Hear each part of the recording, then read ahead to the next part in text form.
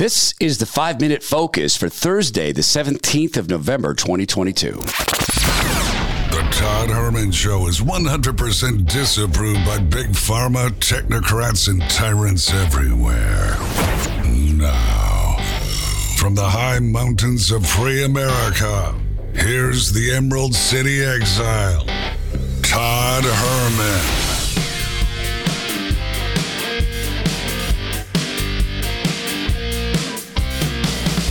Today is the day the Lord has made, and these are the times through which God has decided we shall live. The 5-Minute Focus is a look ahead into the next couple hours of podcasting and an opportunity for you to share it with friends. Heads up, I watched President Trump's address and actually read the transcripts. They're not much for watching addresses of anybody. And we're doing a little mini cast on that later today, just FYI. Before Friday, I'll get some commentary in on that. Hour one, a woman didn't want to take her husband to the hospital because she was afraid of the COVID protocols. And yet he said, you're being paranoid. I'll just go into the hospital. He had mild pneumonia, very much walking pneumonia, very mild.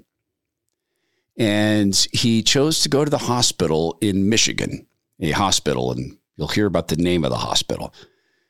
They agreed. No remdesivir. No being put on a ventilator. They agreed, firmly agreed. That's our stance.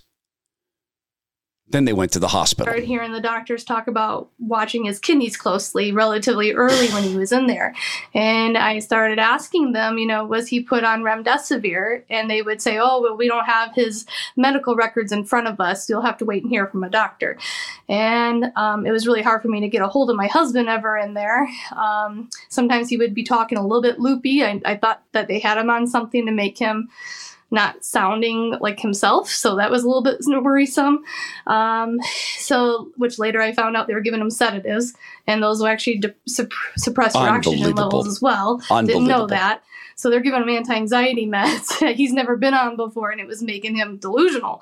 So I also then would call there again, and they would say that they're watching his kidneys closely. And I'd say, again, are you giving him remdesivir? We had you put that in his notes that he was not to get remdesivir. He did not want it. I know not to get it. I'm speaking for him.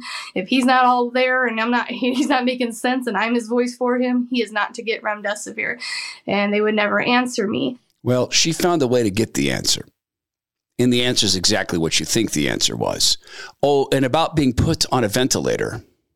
Said, well, her husband had 40% oxygen, turning blue, and told us to do it. I'm like thinking, one, if he was 40%, he's probably not telling you to go ahead and do it. He's probably not talking at all. And I know he's not because I just got a screenshot, but he didn't know that. I didn't tell the doctor that I had a screenshot of where his oxygen was. So I was just trying to take it all in that he's like lying to me and freaking out that my husband's now on a vent. I'm picturing that my husband probably fought for his life as they were doing that, and how scared he had to have been not to have nobody in his corner. No. Wait a minute. Let me stop you for a second. You were in his corner. They wouldn't let you in there. I don't know. I don't know you very well, but I'm going to stop you there. You were in his corner. Her husband died. And from what I hear from Stacy and from what she tells me and the evidence that she apparently has, I think they killed him. It's a shocking interview. And in fact, I didn't even put partner announcements in it in whole. I didn't feel I could. That's hour one. Hour two, I'm beginning to think, trying to put myself in the heads of the elites. And you know what I'm figuring out? They are, in their minds, they have to parent us because, of course, we're rebellious teenagers who want, to be able to drive gas-powered cars and have guns. And we want to not get injected with stuff we don't want to get injected. And we've got, stupid kid-like ideas like men are men and women are women. And we've got nuts ideas like we would like to drain the swamp. We've got crazy, crazy ideas like when you flood, you spam an entire state with ballots. And you don't match signatures, that there might be fraud, even if you say there's not. But they think of us as their parents. Of course they're hiding things from us. Rep. Higgins talking to disgraced FBI head capo Chris Wray. Does the FBI have confidential human sources? Did the FBI have confidential human sources embedded within the January 6th protesters on January 6th of 2021? Well, Congressman, as I'm sure you can appreciate, I have to be very careful about what I can say about when. Even now, because that's what you told us 2 years ago. Yeah, that is what he said 2 years ago. Rep. Higgins also asked about confidential human informants dressed as Trump supporters in the Capitol before the doors were opened.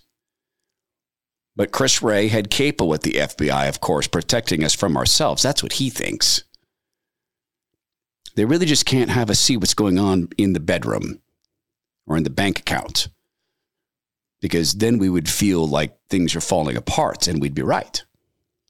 Except just like in toxic parenting, and they're not our parents.